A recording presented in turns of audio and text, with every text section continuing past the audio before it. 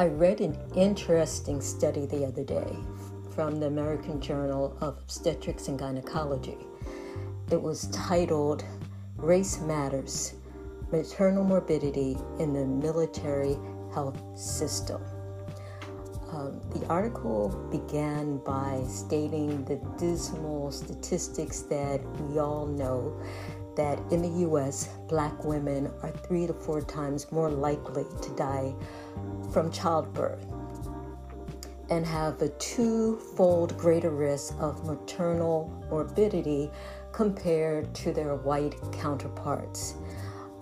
It's often hypothesized that the reason this occurs is due to lack of access to health care or other socio-economic factors that make it harder for Black women to interact with the healthcare system. And so, looking at the military, where members have access to care, this eliminated that question, in that if everyone in the military has equal access, Black women, white women, Black pregnant women, white pregnant women, we shouldn't see the difference in racial health care morbidity in regards to childbirth.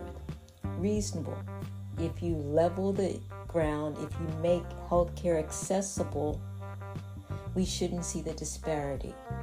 And so this was a study done at 13 military hospitals, which were considered high volume hospitals, meaning that they did over 1,000 deliveries in a year. And what they saw when they looked at the statistics, that even in the military, Black women were more likely to have a cesarean section.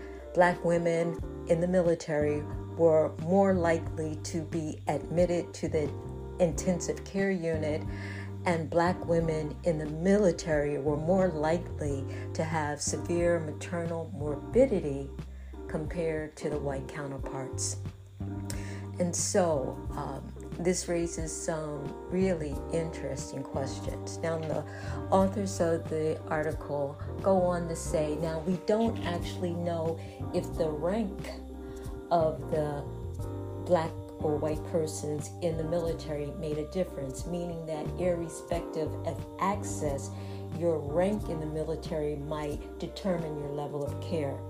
They also went on to say that they didn't know whether or not the Black versus the white members of the military had pre-existing conditions which would have made them more likely to encounter maternal morbidity, such as diabetes, obesity, hypertension. So they didn't know that, and they didn't know the rank. But they did say in the article that even when you level the playing ground in the sense that you make access available to all, the maternal, the racial disparities still exist. And they raise the possibility that, and this is the one that we need to consider, that maybe there is existing medical racial biases inherent in the system. That means even when you can access care, you're still subject to racism. So it's an interesting article. It provides